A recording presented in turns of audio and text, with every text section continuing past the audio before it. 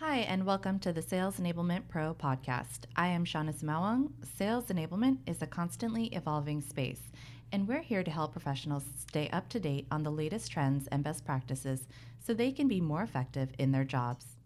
Our guest today is Hillary Anderson, Senior Sales Enablement Manager at Host Analytics. Hillary, it's great to reconnect with you. Could you take a moment and introduce yourself? Yeah, for sure. So my name's Hillary Anderson. I work for a company called Host Analytics. We are in the enterprise performance management space, and our tools help companies with their various financial budget processes, forecasting, making sure that we can help them with planning, modeling, consolidating, and reporting. I am a senior sales enablement manager there. Been at the company just shy of 2 months here. And prior to that, I was over at a company called Hired.com. Started in sales actually there, and then built our enablement function from the ground up. So that's kind of how I landed in the enablement world. And I was in sales prior to Hired as well in professional sports, actually. That's excellent. I'd love to understand from you, what are some of your upcoming sales enablement initiatives? Yeah, so we actually have 2 kickoffs a year. So we have kickoff coming up here in July. So just thinking through, this will be the first kickoff that the current existing enablement team will be putting together. So making sure that we preserve a lot of the historical way things have been done, but also bring some new stuff to the table and new ways to kind of energize and invigorate our group. So we're deep in planning for that. Kickoffs are important at every company, and they're quite a heavy lift. So trying to get ahead of that here. Given that Laura and I are new to the company, we're building a pretty intensive roadmap and plan for our enablement and where we want to take things and where we want to invest. Up to about 20 months out. So thinking through like what's in the immediate, what's today, what's next month, but then more importantly, like as the company grows and scales, how do we want to think through what could happen 2 years down the road, right? And making sure that we're building processes and structures that will be able to scale up if our company does continue to grow. And then the other thing that we're pretty deeply invested in right now is thinking through, we have solutions consultants that work alongside our AEs that are very technically focused on the technical aspects of our product, and trying to think through how we can really build a culture of team selling with those 2 groups so that they both can learn from each other's expertise and really think strategically around how we're working with our customers. And then mentioned the play thing earlier, so thinking through what does our playbook look like today? How can we maybe switch things up in a way that might be a little bit more interactive with the field, so that rather than just, a playbook that they can read and hopefully retain, how can we bring that to life in an ongoing cadence? To your point earlier, how do you make sure that things are sticking? How can we make that a part of either a weekly, bi-weekly, or even monthly component of how our sales team comes together and shares best practices and how we win as a whole? So that's kind of some of the stuff that we're working on right now, alongside all the usual things like onboarding, like sales training, etc. Like everybody, lots to do. There's more things to do than there are hours to do them. That is the truth. That is the truth. You mentioned team selling, and I just love that. How did you guys come about thinking about it in that framework, and how do you really drive that across your sales team? Yeah, so I think, again, back to that mentality of everyone having one shared goal, and that's the company being successful. Whether you're at a 15-person startup and everyone is a shareholder, or whether you're at a 15,000 company, right, 15,000-person company, and it might be a little bit farther departed from actually being a shareholder. I think it's really important for people to just have transparency and visibility into what's going on at the company so that they feel bought in, they feel like they're a stakeholder in some capacity, and that they actually are contributing and making an impact. And I think once you build that culture as a company, it's that much easier to build it on the sales side.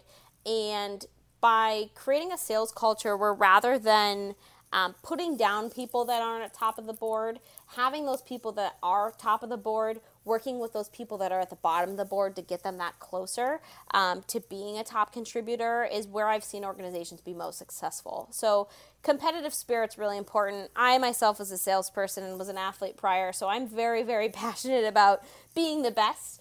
But I think the people that I've seen be the best are also equally as invested in making everyone else around them be the best that they can be. And so again, really bringing the teams together as much as possible, allowing people to work with peers that they might not necessarily work with in an everyday capacity was something that we were really passionate about at Hired.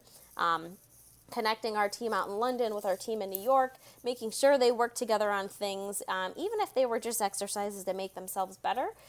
It just connects people and allows relationships to build so that you can go pick that person's brain, or you're cheering that person that much closer to their quota.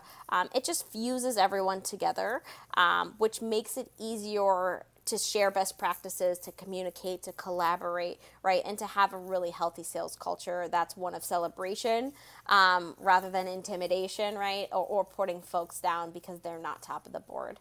I think it's really important that just creating team chemistry will ultimately help your business. And how can you do that in both organic and inorganic ways?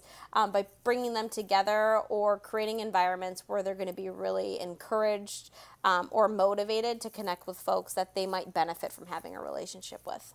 I love that. It sounds like Host Analytics has a really, really healthy and encouraging sales culture. So that's amazing to hear.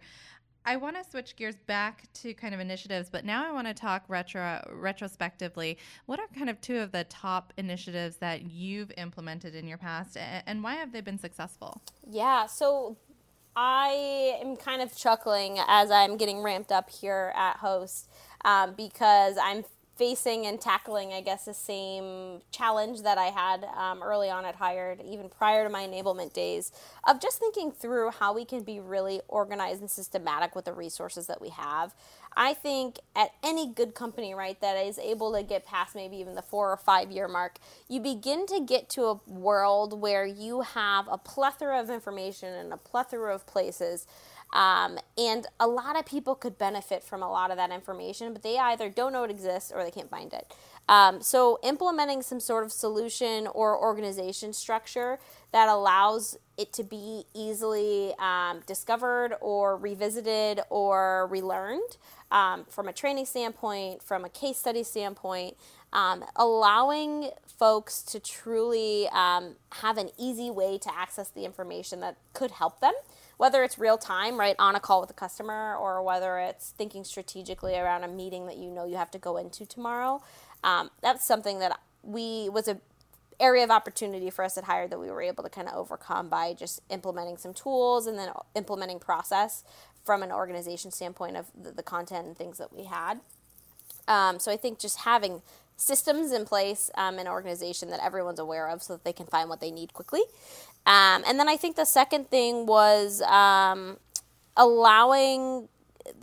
implementing, resources or tools that allow you to kind of retroactively go back and listen to the calls that you have, or coach your team members on calls that they had, or even learn from your peers. Because I think that there's some really cool stuff happening in the AI and technology space right now for virtual listening of past calls, and then allowing to kind of incorporate some data so that you can find out what's the best way to do this, what's kind of the not great way to do this, and learning by doing and then learning by listening. So I think that those were two processes and tools that I've been able to put in place and see huge returns on almost immediately, with some things that are a little bit longer tailed and you need to wait to bake. I love an immediate result. So kind of implementing those two processes or tools have been really, really helpful in thinking through how we can make things easier for salespeople, right? So that they have more time to prospect, more time to talk to customers, more time to do the things that they need to do to get deals over the line. Yeah, absolutely. Absolutely. I think you nailed it, right? The most impactful initiatives are the ones that actually help the reps at the end of the day and also impact the business. So it sounds like both of those have been spot on in helping you do that. Yeah. Well, thank you so much, Hillary. I really appreciate your time today. It's always great chatting with you. You have been a phenomenal contributor to both the Sales Enablement Soiree events as well as just chatting with you now for this podcast. Thanks. So thank you. I really appreciate your time. Yeah, always great to catch up, Shauna. Thanks so much. Thanks for listening. For more insights, tips, and expertise from sales enablement leaders, visit salesenablement.pro. If there's something you'd like to share or a topic you want to know more about, let us know. We'd love to hear from you.